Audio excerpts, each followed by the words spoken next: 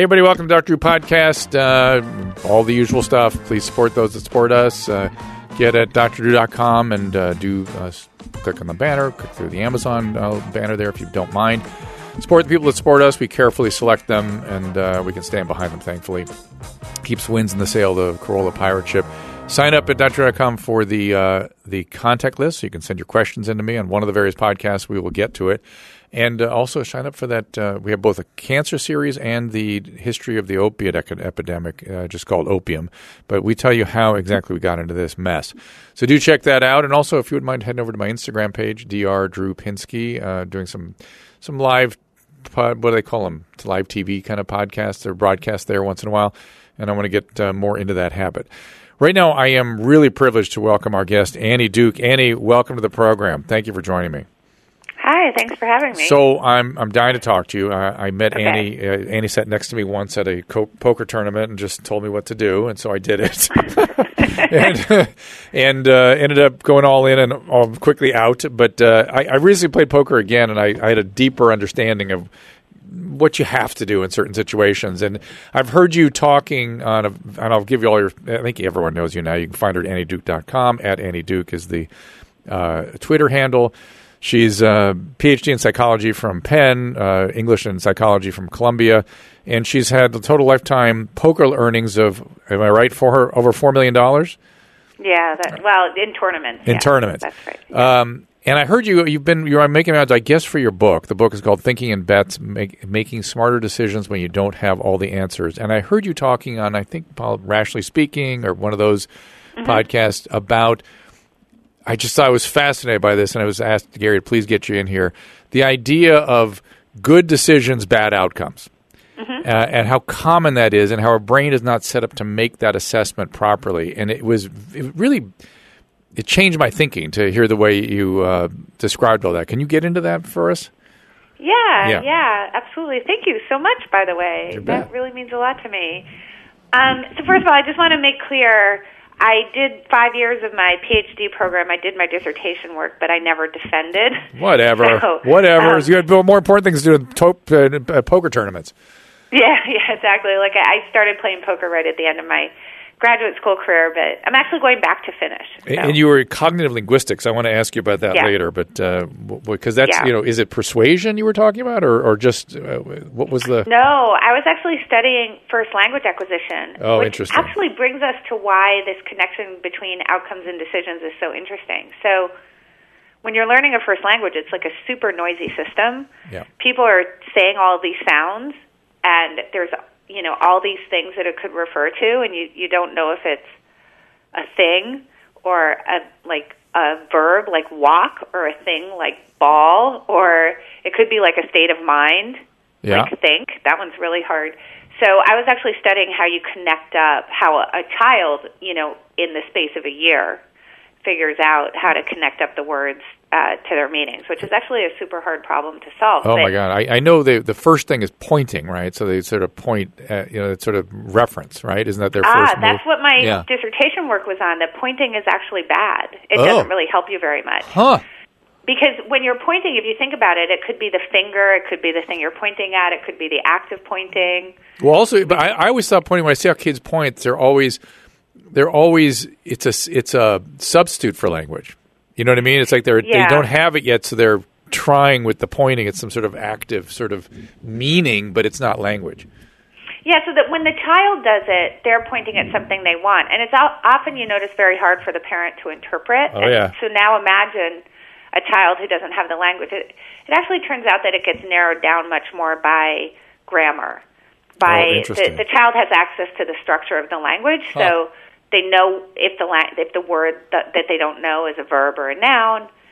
So they get some clues that way that help them narrow down what the set is, so they can sort of start figuring it out. But that's what my dissertation work was on, which was a little bit, we just went off topic. Well, and I'm imagining, I don't know. Again, I'm fascinated by all this stuff, but the neurobiology and wiring that's going on during all that process has got to be spectacularly complex. Is that some of what you were studying?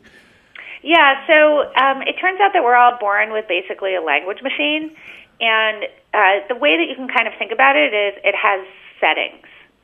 And so you come in with this language machine, and you're born to parents who speak a certain language, but there's constraints to like what a language could be. Right.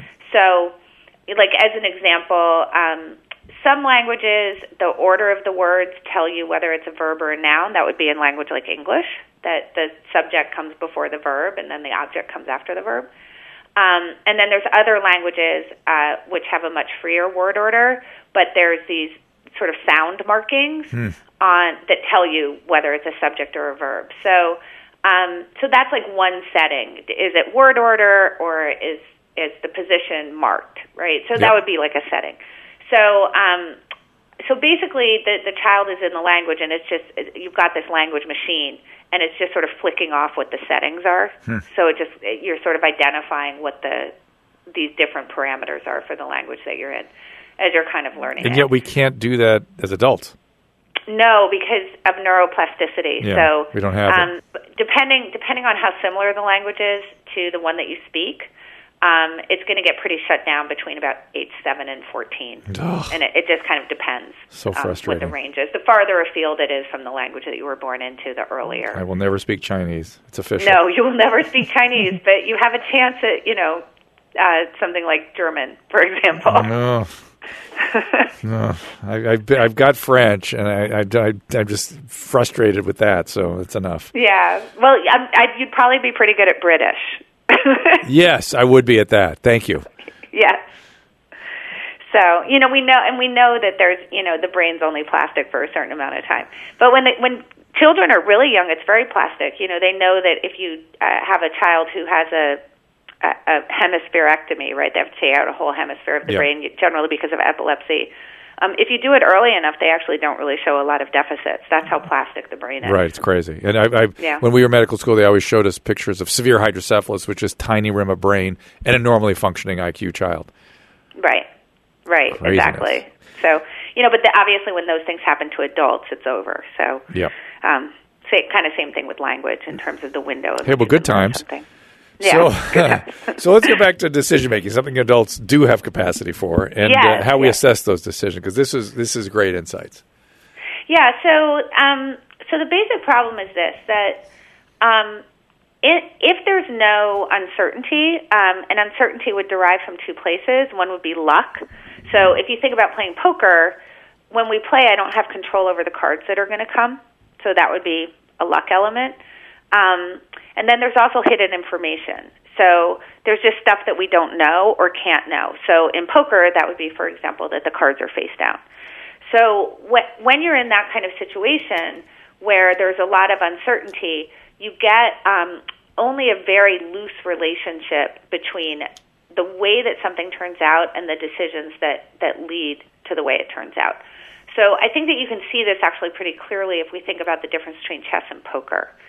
So in a game like chess, there's very little luck, certainly not in the sense that someone might roll a 7 and take your bishop off the board. Mm-hmm. The pieces are going to stay where they are until someone purposely moves them, and so that's, reducing drastically the luck element. And then also, there isn't this problem of information asymmetry, that you know something about your cards that I don't know, and I know something about my cards that you don't know. In chess, we can both perfectly see each other's positions. It is one thing I didn't hear you talk about. There were two other things I hope we'll get into a little bit. Should we be, when we make decisions in life, trying to control as many variables as we can, or is that a fool's errand? And then number two, our brains don't assess probabilities very well. No. At least we're not trained to do that. And what do we do with that piece? So those are two things I'm interested in. Yeah, so we can definitely get into that, actually. Those are the kinds of things that I really love to talk about, so I'm going to be excited about that. Okay. So here's the thing. If you think about chess, if I lose a game of chess to you, because we've taken all the uncertainty out of it, so I have a bad quality outcome, I lose a game to you, we can actually know what my decision quality was in comparison to yours. We know whether I made good decisions in comparison to your decisions. If I lost to you, I made bad decisions. So there's this really good correlation between whether something turns out well or not, and whether the decisions that led to it are good or not. In chess. Yeah, in chess. Yeah. But if you take a game like poker, that's not true. So because there's all this uncertainty, so I can have the very best hand, like a hand like aces, against you. I can play the hand just right, and because of the turn of a card that I don't have any control over, I can lose the hand. Well, this is what happened to me when I was sitting next to you. Is I had a full house, and the only thing, and there was a guy betting against me, and I went. You said go all in, which is what I had to do, and maybe the guy was the guy at the other table went all in before me or something, and I thought, well, he's got to have. For some reason, I knew it was 4 9s. And that's the only thing that he could be doing it because it was sort of evident that I had a full house. And I thought, that's got to be it. But he doesn't really know that I have a full house, and maybe he's got something else. And so I had to go all in. That was the right move, right? Yes. Yeah, but I lost. Yeah, so exactly. So that's a really interesting thing about poker. And if you think about it, even most of the simplest decisions in life actually act more like poker than chess. For sure. So for example, I can follow all the rules of the road. I can run through a green light, and I can still get in an accident, even though I made perfectly good decisions on the way through the green light. And likewise, I can, hopefully I don't ever do this, but I could drive drunk, run through a red light, and still get home safely, right? Even though all of those things are bad decisions. Right. So the problem is for us that what we're always trying to do is kind of work backwards from the way that something turned out to try to figure out if our decisions were good or not.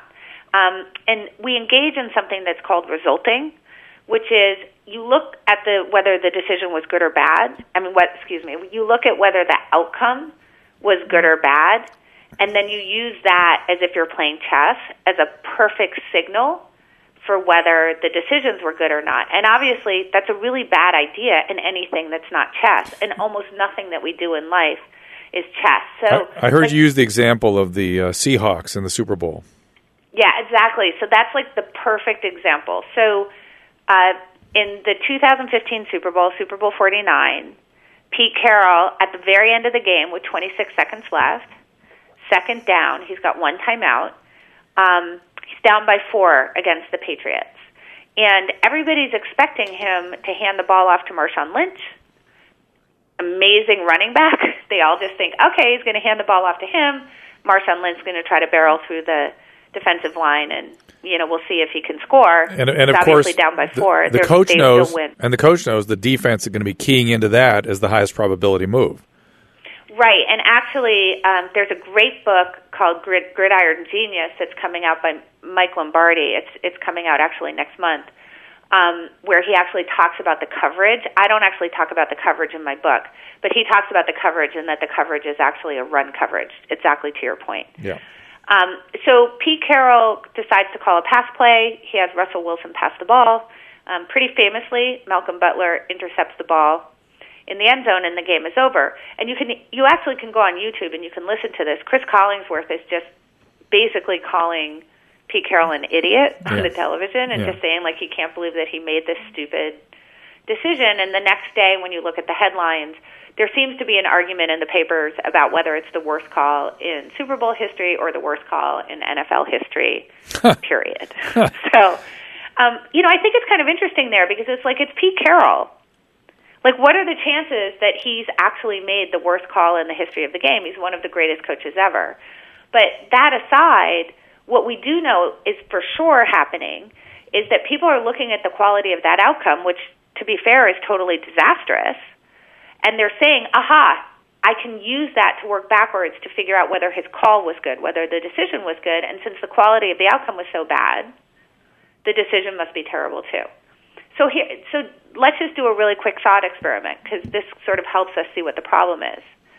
So imagine that Pete Carroll calls that pass play and the ball is caught for a touchdown in the end zone. What do you think that the headlines look like the next day? Best call of all time. Best call of all time. Exactly. Greatest call ever. Genius. Greatest call Genius, ever. yeah. Yeah, and everybody can feel this. And you know that whether the ball's caught or not has nothing to do with the decision. Once Pete Carroll makes that call, everything else is out of his hands. It's like somebody just hits a good card in poker. Here's a really interesting fact about that. I'll give you 2 facts. Fact number 1, we know that that's the way people react because there was the Philly special this year in the Super Bowl where Doug Peterson for the Eagles did a very strange play against the Patriots where instead of going for a field goal on 4th and 1 to end the second quarter, which is what everybody expected, instead he called a pass play. Nick Foles caught the ball in the end zone, and Chris Collinsworth, same guy, is talking about what a genius Doug Peterson is. So we can actually see it. We don't need to do the thought experiment. Here's the other interesting fact. The chances of an interception, if you're super conservative in your estimate, you make like the highest percentage that you can come up with given the data. And I actually think this is probably too high, but I'm going to give you the highest number, is 2%. That's a chance that the ball gets intercepted there. Like, so once you know that, and you know that 98% of the time that's going to work out just fine, it seems a little absurd to say that's the worst call in Super Bowl history. And I think these particular pass receivers, the quarterback and pass receivers, had even a better track record, didn't they? They had like no interceptions or something. They had no interceptions in that season. And higher levels of completions than average. And so all the data stacked up in their favor. Not only that, but I think, don't quote me on this, but I'm pretty sure that in that situation, in that season, Marshawn Lynch had actually only scored 2 times out of 10. Within 5-yard line or something. Yeah, within the 5-yard line, which of course people don't really look at. Here's the other really interesting thing, just for the football geeks out there. Because he only has 1 timeout, if he hands it off to Marshawn Lynch, the clock is going to run. And run out. So he's going to have to call the timeout, which is only going to give him enough time for one more play. Right. When he passes and it's incomplete, the clock stops actually super fast. Interesting. Which means he's still going to get the 2 plays anyway. So you're getting 3 plays instead of 2 by starting with the pass play, which is just I really encourage people to go look at 538. Benjamin Morris had some really amazing analysis of this. And once you do that, it's like, okay, you might still come to the conclusion that maybe you would have preferred a run play. But we certainly get off of it's the worst call in Super Bowl history. And I think this is such a good example of resulting, of this idea that, well, I know the quality of the outcome, disaster. So therefore, that means that I know the quality of the decision, disaster. Because actually these things are really disconnected, and it takes time for the quality of the decision to reveal itself. And certainly one single pass isn't enough to be able to see clearly into the decision quality after the fact. I want to welcome True Niagen. Of course, these are guys that produce a dietary supplement designed to boost a key cellular resource called NAD, or nicotinamide adenine dinucleotide. A lot of research being done on NAD these days, and the clinical science is preliminary but looks very interesting. What's exciting is these research studies suggest that increased NAD may help with cellular metabolism, regulating circadian rhythms, even hopeful they may slow the effects of aging. There's some data that suggests that. They are very early. The science is impressive, and the biohacking community has really gotten behind this. I've been intrigued by the possibilities surrounding NAD and the research behind True Niagen. I suggest you check it out for yourself at their website. Also, back in June, I had a chance to speak with the company's chief scientific advisor, Dr. Charles Brenner, on my podcast. It was a fascinating discussion. It really piqued my interest of all the possible applications for this product. Definitely check that episode out. And to learn more about the research, the science, and the True Niagen supplements, check out drdrew.com/True Niagen, TRUNIAGEN, drdrew.com/True Niagen. Well, of course, I've been talking about TheraWorks Relief for over a year now, and muscle cramps can just knock you out of sleep, right? We've all had these things, but some people are just tormented by them. In the past, I've had to use medication to control them for my patients, but now TheraWorks Relief is a non-greasy foam. It's clinically proven to relieve these muscle cramps fast. It also will prevent them with daily use. It's TheraWorks Relief, prevents muscle cramps before they start, allows you to get a full night of sleep or do the activities you want. Some people cannot exercise without triggering cramps, but not with TheraWorks Relief.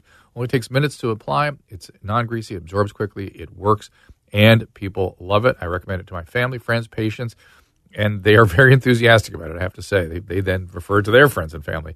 TheraWorks Relief is my choice for preventing and relieving muscle cramps. Make it yours, too. Get TheraWorks Relief in the pain relief aisle at Walmart, CVS, Rite Aid, and Walgreens, or by talking to your pharmacist. Learn more at TheraWorksRelief.com. That is TheraWorks Relief for your muscle cramps.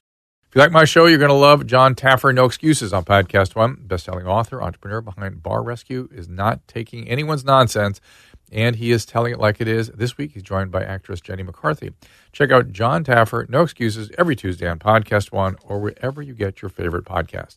Pluto TV, the leading free streaming television service. I love these guys. I tell everyone, while I'm telling you about it, just go to your app store and download Pluto TV. You will be stunned. 100 TV channels, thousands of movies on demand, completely free. They don't ask for a credit card. You don't have to sign up. You just download the app and boom, you're in. It's easy, completely legal way to watch your favorite television shows and hit movies for free. Why would you wait? Never pay for TV again by downloading Pluto TV. You can download Pluto TV for free on all your favorite devices today, including your phone, Roku, Amazon Fire TV, Apple TV, smart TVs, PlayStations, anywhere else you stream. Pluto TV is the leading free streaming television service. Watch over 100 channels, thousands of movies for free. Do it now. What are you waiting for? Is there anything about probabilities that our brain is missing in that assessment? With the 2%, probability of a interception. Are there any other? Sometimes in probability there are weird phenomenon, I guess I would call it. Where it's 2%, except in certain or something. They would just, if you throw it 100 times though, and they've thrown 100 without without getting an interception, you could interpret it as whatever. Are there anything like that we're missing? Not in this particular analysis. I think generally the problem is that we're not really good at aggregating. Right. So and is it even we don't really understand what 2% and is it even appropriate to aggregate because each of these situations are so different? Well, that's what I'm saying, your worst estimate is 2%. That's if you aggregate across 15 years. But the answer is it's appropriate to aggregate, but you have to aggregate with kind of an asterisk by it. Right. Because you understand that those in aggregating, that you're pooling together some situations that have differences. Yes. But you're trying to get the most kind of like things together to get an estimate. Because, the thing that I always try to get across is that it's better to get a bad estimate than no estimate at all. Okay. I mean, in the sense that I can tell you that the interception rate there is going to be somewhere between just above 0% and 2%. So I can't tell you exactly where it is in there, but I've got it at least in a range, and I'd rather have a range than nothing at all. And then I think the next place to go is, where we tell people, we don't tell people the outcomes, but tell them our decisions, or you tell them the wrong, different outcome than we actually had, or both outcomes, I guess, was your argument. Yeah. So I think here's the really kind of big problem for us, is that we don't understand probabilities very much, and we know that once we know the outcome, our ability to actually think clearly about the decision quality, it just becomes really hard. It casts this really big cognitive shadow over things. So, like, an example would be in the 2016 election, if you looked at what was on 538 with Nate Silver, as you were kind of leading into that last week between Trump and Clinton, Nate Silver had Trump about 35% to win. So 35% is a lot. But once you actually get the outcome of Trump winning, it feels like that was the only thing that could have happened. And so people looked back and said, well, Nate Silver was wrong. Oh, wow. Even though, he didn't say Clinton was going to win. He said Clinton was going to win 65% of the time. So... Well, that way of framing probability, people, their brains already go, right, exactly. I mean? So then they take the outcome and then they just try to create certainty out of that. Yeah. So once we kind of understand that there's this problem that if we know the outcome, we lose our ability to think about the future as a lot of different possibilities. So beforehand, when you're saying, well, either Clinton could win or Trump could win, and it's going to be some percentage of time that Clinton will win and some percentage of the time that Trump will win, people are totally fine with that before the fact. Yeah. They get it. They're like, okay, there's two branches of this tree. Yeah. They're totally fine. But once you have the outcome, that ability goes away, and it just seems so inevitable what's happened. Any idea why we've evolved with that? Well, because we're much better off making an error that's a false positive than a false negative, evolutionarily speaking. So what we want to do is just live to fight another day as we're evolving as a species. So if you think about on a savanna and I hear rustling in the leaves, it's better for me to falsely think that's a lion and run away than to falsely think it's not a lion and stay. So overestimating risk, is that what we're doing? Well, what we're doing is we're connecting, we're more likely to take signal, we're more likely to think something is a signal than something is noise. Right? So we know that when there's rustling in the grasses on the savanna, that's noisy. Sometimes it's going to be a lion, and sometimes it's just going to be the wind. So as you're trying to figure out, as you're trying to pull signal out of that, we just have a bias. We're from an evolutionary standpoint, evolution selected for people who have a bias to think that's a signal. Which makes sense. Yeah, and then there's all sorts of stuff about recognizing patterns, that we sort of evolved to kind of over-recognize patterns. So there's just a lot of advantages when you're trying to have a species survive, to sort of too much certainty, right? Like false positives, overconfidence, seeing patterns where they don't exist. This is part of the reason why people really fall for conspiracy theories, for example. So we know that we have this problem, and we know that once we have outcomes that we're really, really bad at decision quality. So one of the best things you can do in order to kind of get out from the shadow of an outcome is kind of do what I just did with you with the Pete Carroll thing. Yeah. So I could go to three groups of people, right? And one group of people I could say, well, it was the Super Bowl. There was this really big decision. He called for a pass play, and the pass was caught. What do you think about it? Yeah. And I'd kind of get an answer from them. And then I could go to another group of people, describe the same situation, and say, so the ball was intercepted. What do you think about that? I could get the answer from them. And then it's really good to have a third group of people where I describe the exact same situation, and I say, what do you think about it? And I don't tell them the outcome. How is their assessing abilities then? Is it good? It's actually much better than the groups where you actually tell them what happened. Yeah. The reason why I like to take the groups where you tell them what happened is that the people who hear it as a negative outcome will tend to pull out some of the more negative things about the decision making, and that's useful to hear. And the people who hear the positive are going to be pulling out all the positive stuff, so now you can kind of look at those two things, and you know they're going to see some things that the other group won't. Can you give me the positive people will see some things that the negative people won't.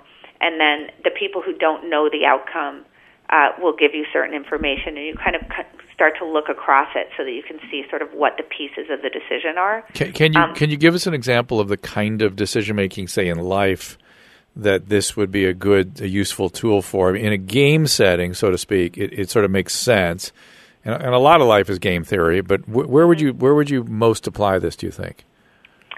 Well, so. I mean, it's a silly answer, but kind of everywhere. I would think like career choices or investments, right? Things like that. Right. Definitely investments, particularly because as we look at when we're investing and you look at your portfolio, you're getting results every single day, right? The stock is ticking up or down every single day.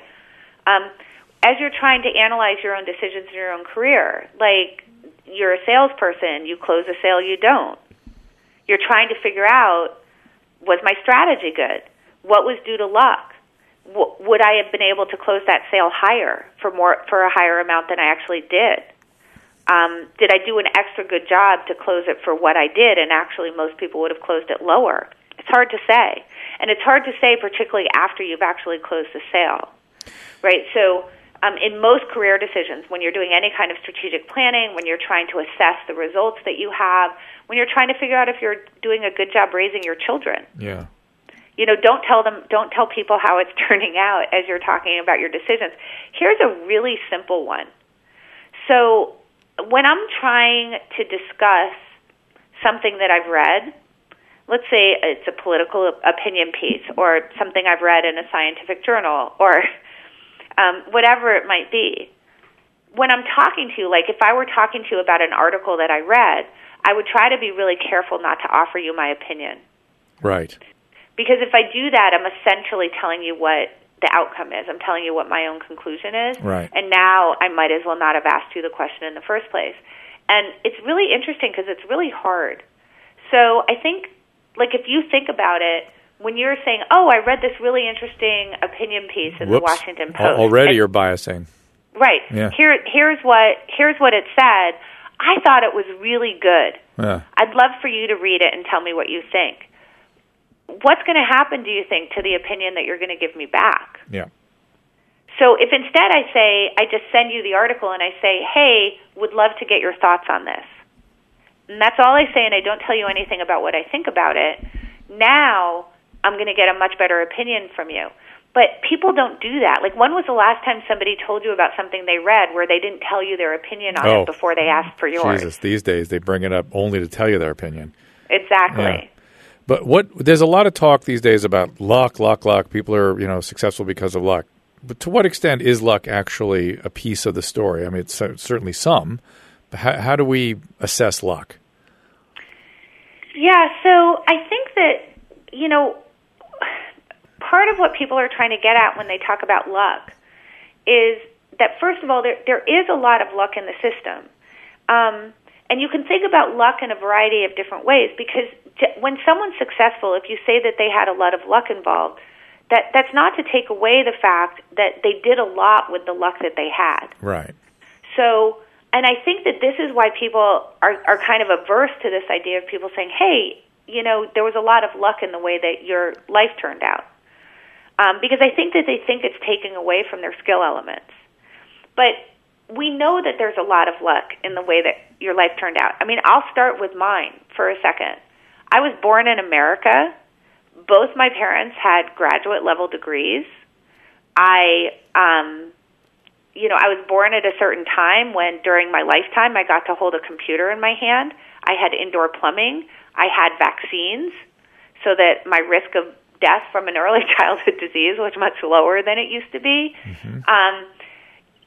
And I can go on. And obviously the circumstances of my birth are completely a matter of luck.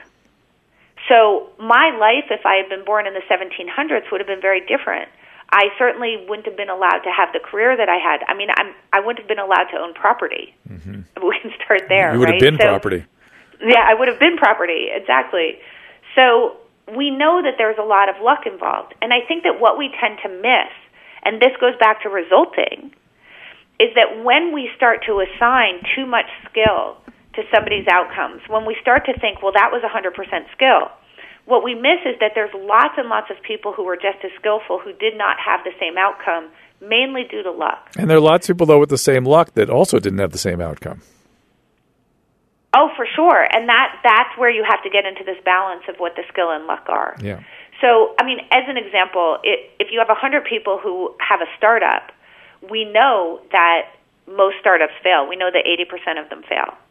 Now, some percentage of those are going to fail because the entrepreneurs aren't particularly good. Right. Some percentage of the ones that succeed are going to succeed because the entrepreneurs are particularly good. But we also know that some percentage of the ones that fail, the entrepreneurs are actually quite brilliant. And due to matters that are relatively out of their control, just the volatility of startups in the first place, they happen to fail. And we know that some percentage of the people who do succeed are actually not as skillful as some of the ones who don't succeed. Right. But that's not to say that the people who have successful startups, that you're supposed to say, well, they just got lucky. Right? Of course they were skillful. Gosh, we don't want to make the mistake of thinking that they have the secret sauce, number one, and you're supposed to try to replicate exactly what they do. It's probably a mix. And you don't want to reject the 80% of people that failed and say, well, they must have been really bad. This last season, Silicon Valley really explored all that stuff. Yes. They really did. And I love that show, by the way. Me too. Well, particularly this last season, I was just taken with it. But it brings up another issue that's going on in that series, which is sort of trying to control variables or trying to do something with variables that are out of your control. What do we do with that piece? And you mentioned investing. I was thinking to myself, well, time arbitrage is something you can control in investing. You tell me. Yeah, so I think that what we want to think about is kind of two pieces, right? We want to think there's certain things that are definitely going to be out of our control that we can't do anything about. our job there is to anticipate the set of outcomes that those things might cause to happen, right, so that we have a plan in place. I think that one of the issues is that we think we have too much control over the future, and so we're actually not prepared as we should be for the downside. It's interesting. I always told my residents, I said, look, make your decisions. I'll stand behind them, but I'll kill you if you don't have a plan for should those be the wrong decisions. Always have a backup plan, because if you don't have a plan, if things go wrong, you're going to get in big trouble with a patient. Right, and that's the difference between being reactive and being nimble. Right, we don't want to be just reacting to the way that things are turning out. We want to have a plan in place in advance so that we're nimble, so that we can sort of shift around and we've got a plan in place and we've anticipated that outcome might occur. We've got some sort of estimate that's reasonable of the probability that bad outcome might occur, some set of bad outcomes might occur due to things that we don't really have a lot of control over. Just we made the best decision, and we know that sometimes when we go through the green light, we get in an accident. Or you made a bad decision, but it was still right. Yes, it's okay too. But no backup, real trouble. Right. So where we do have a lot of control is, and this is where, like, I have this pet peeve where people say, "Don't you think you make your own luck?" And I'm like, impossible. That's the definition of luck. Yeah. You can't make it. Yeah. Something is totally out of your control. But what you do is make your own decisions, and the decisions that you make, if they're actually executed well, this is where the beauty is, that you reduce the probability of the bad outcomes occurring. Yes. So you do have, when you make a decision, you can actually change the probability of different sets of futures. I mean, that's kind of what the definition of deciding is. You have choice A or choice B, and choice A has some set of possible futures that will result from it, and that set of possible futures have certain probabilities associated with them. Mm-hmm. And choice B has maybe the exact same set of possible futures, but the probabilities are different. Maybe it has a different set of possible futures, but they're different. And that's the control that you have. That's what you make. You don't make your own luck. You make your own decisions that actually changes the probability of different outcomes occurring. And I think that once you really understand that, you get much less into this idea of, like, you know, I should have known. Why didn't I see that coming? Well, I couldn't have done anything about it anyway. I never saw that coming, and now I don't have a plan. And you don't sort of get into this sort of shrugging of, well, it doesn't really matter what I do anyway, so I'm just not even going to try. Oof, that's bad. Why try is bad. Yeah. If you're looking for a car, you're probably familiar with terms like MSRP or dealer price, list price. I don't know about you, but I have no idea what all this stuff means. And I believe it's there just to confuse all of us. What you really want is the true price, the actual price. And now you have something that is meaningful. It is True Price from TrueCar. You can know exactly what you'll pay for the car you want, including fees and accessories, before you ever get to the dealership. TrueCar dealers will show you the true price on cars like the one you want. And it's all from the comfort of your own home or wherever you are.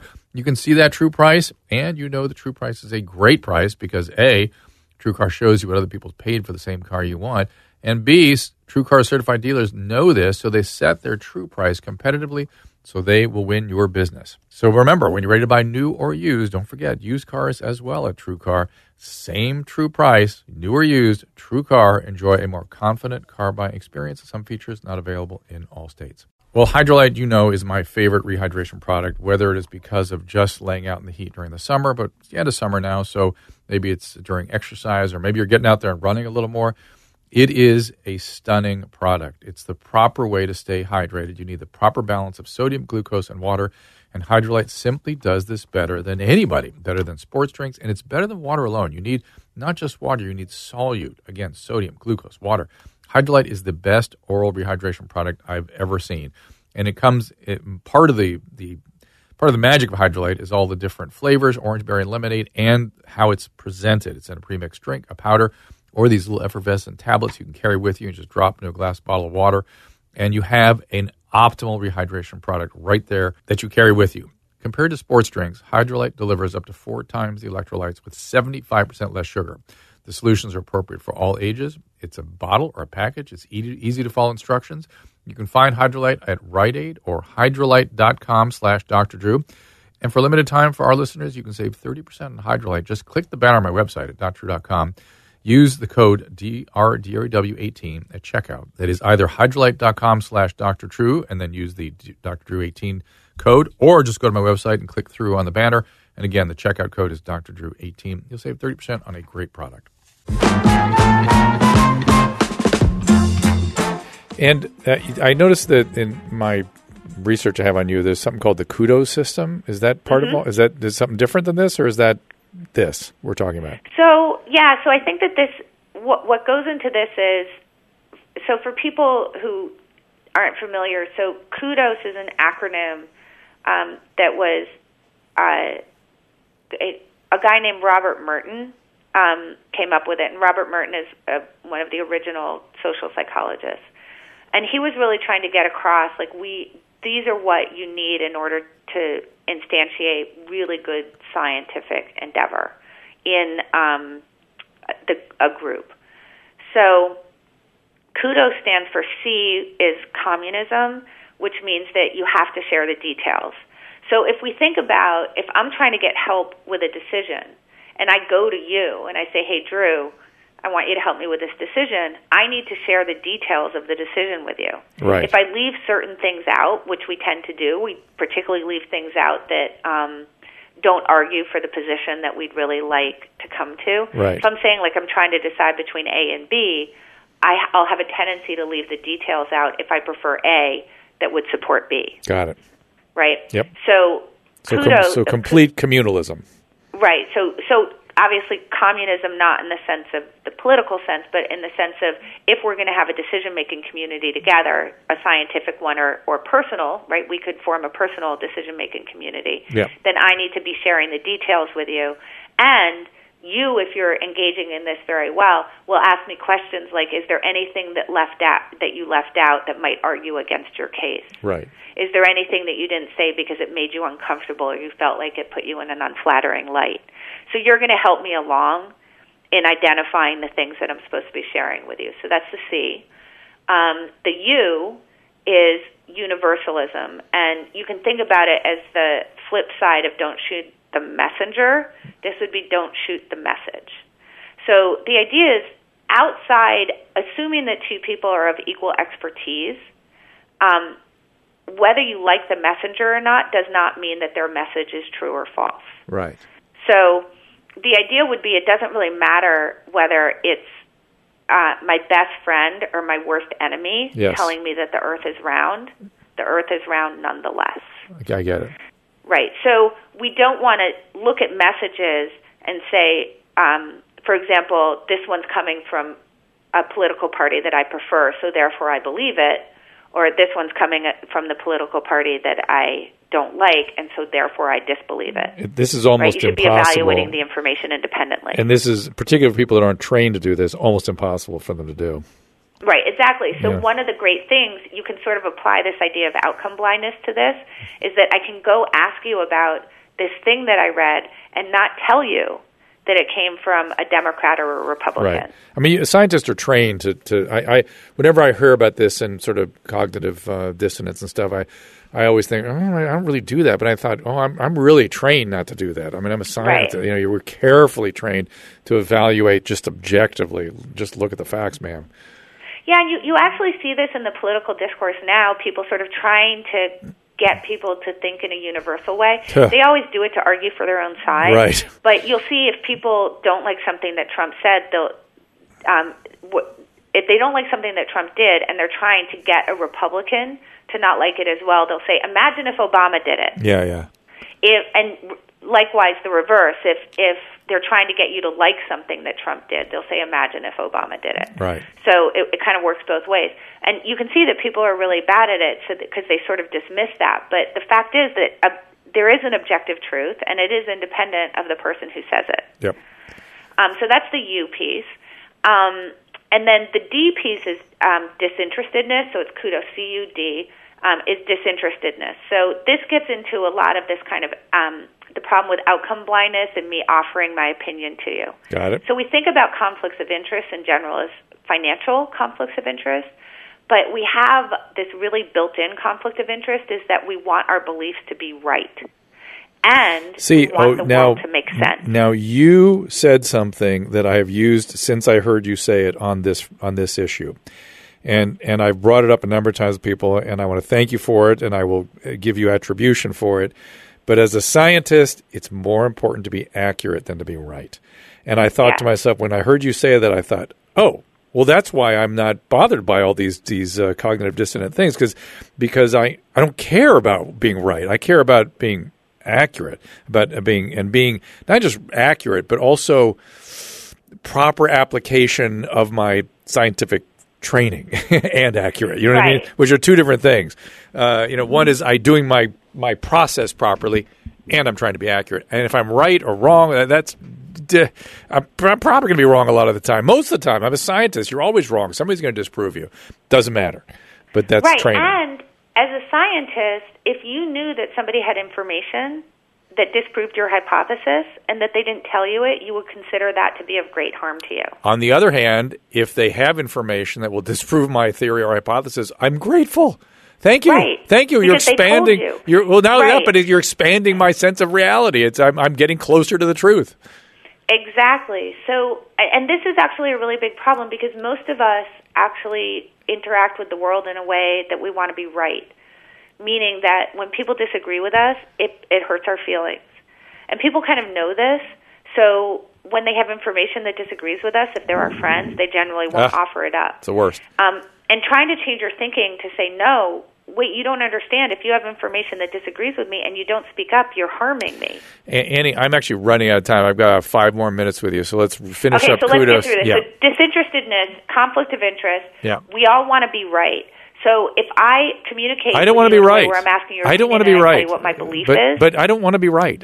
When people say that, I'm just like, I'm not interested in being right. I'm interested in being accurate. I think that's right. Right. So this is exactly. So this is how we get there. If when I communicate you, I don't tell you what my beliefs are. Yeah. I just ask for your opinion. I've taken my own conflict of interest out of it. Is that O? That is the D. That's D. disinterestedness. Okay, D. Because disinterestedness is that you don't want to have a conflict of interest. Yes. You want to be disinterested. Got it. And then the OS in Kudos is objective skepticism, which means that you approach the world asking, why am I wrong? Yes. Rather than why am I right? Yes. And that's actually incredibly deep and incredibly important. It's Poplarian. Yes, exactly. Yeah, scientists is all about disproving things. People don't get that. They think it's about proving So things. I always want to know, like, when I'm talking to people and I give them, I say, well, here's my hypothesis. I say, why am I wrong? That's what I want to know. Yeah. Because I already know I am right. I know why I came to the hypothesis. I'm amazed that people don't use the null hypothesis anymore. They don't seem to use it. I understand there are things with it, but I was trained on that. That's where I start. Like, why am I, let's assume I'm wrong and then try to work. How would I prove that I'm wrong? Yeah. Yes, exactly. So you can think about how you can bring these into just your everyday life, right? I mean, we've talked about this. Like, ask people a lot, why do you think I'm wrong? Tell me where I'm going wrong here. What am I not seeing? Yeah. You can not tell people your beliefs. You can not tell people how things turned out. That takes the conflict of interest away. When you're asking about something that you read, don't tell them the source. Yep. That takes the universalism piece and instantiates it. When you're offering up the details that somebody needs of a decision process, make sure that you're offering up the things that make you uncomfortable. Make sure that you're offering up the things that you feel like might argue for the other side. Those are the most important details to offer. And Annie, is this all in the book, Thinking in Bets? This is all in the book. All right. So get the book. It's on Amazon. It's everywhere. I'll have it up on my website, Thinking in Bets. And if you need to revisit, you listen to the podcast again and read along. And what is it, just in the last remaining minutes, other things in the book that we want to look for, highlight?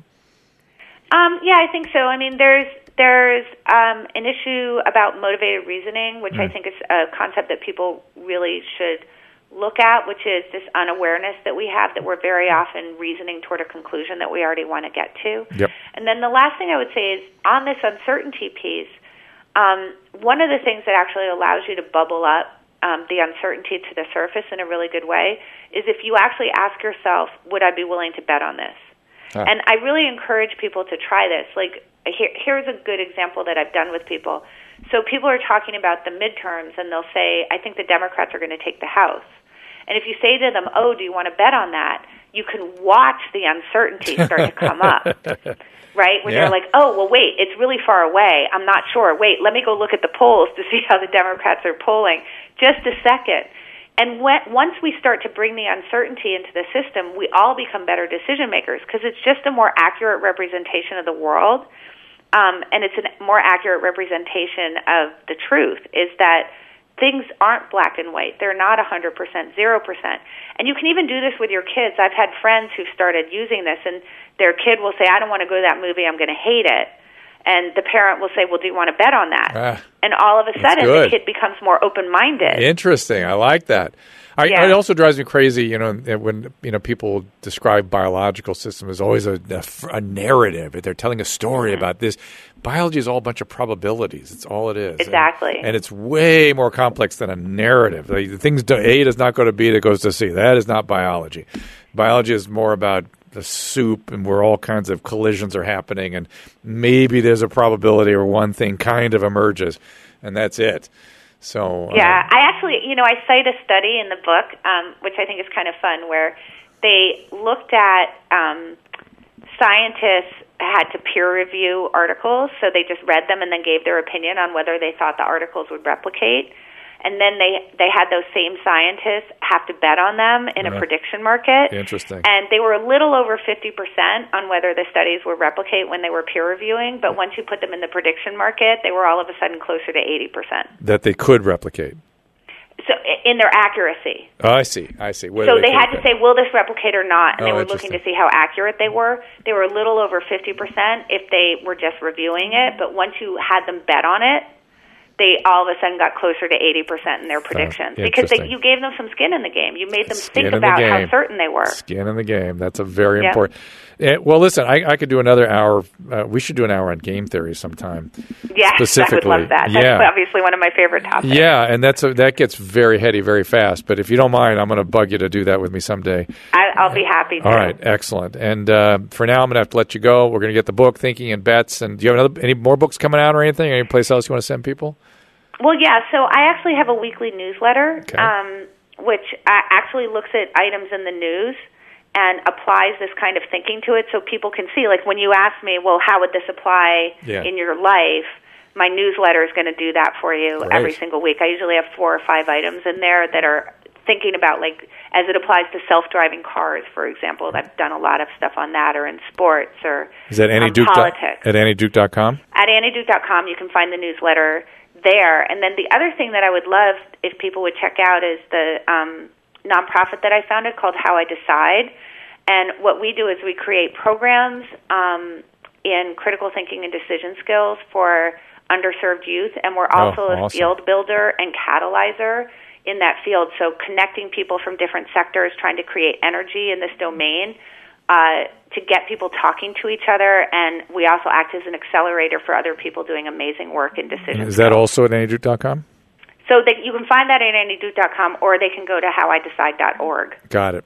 Annie, thank you so much. This was really a pleasure for me, and kind of a thrill. I really enjoyed this, and we'll do more, okay? Thank you. Well, I'd love to come back on and continue the discussion. Done and done. We'll get headier. Thanks, Annie. All right, awesome. All right. Thank you. And we'll see you all next time. For calling times and topics, follow the show on Twitter at Dr. Drew Podcast. That's DRDREW Podcast. The music from today's episode can be found on the Swingin' Sounds of the Dr. Drew Podcast, now available on iTunes. And while you're there, don't forget to rate the show. The Dr. Drew Podcast is a Corolla Digital production and is produced by Chris Loxamana and Gary Smith.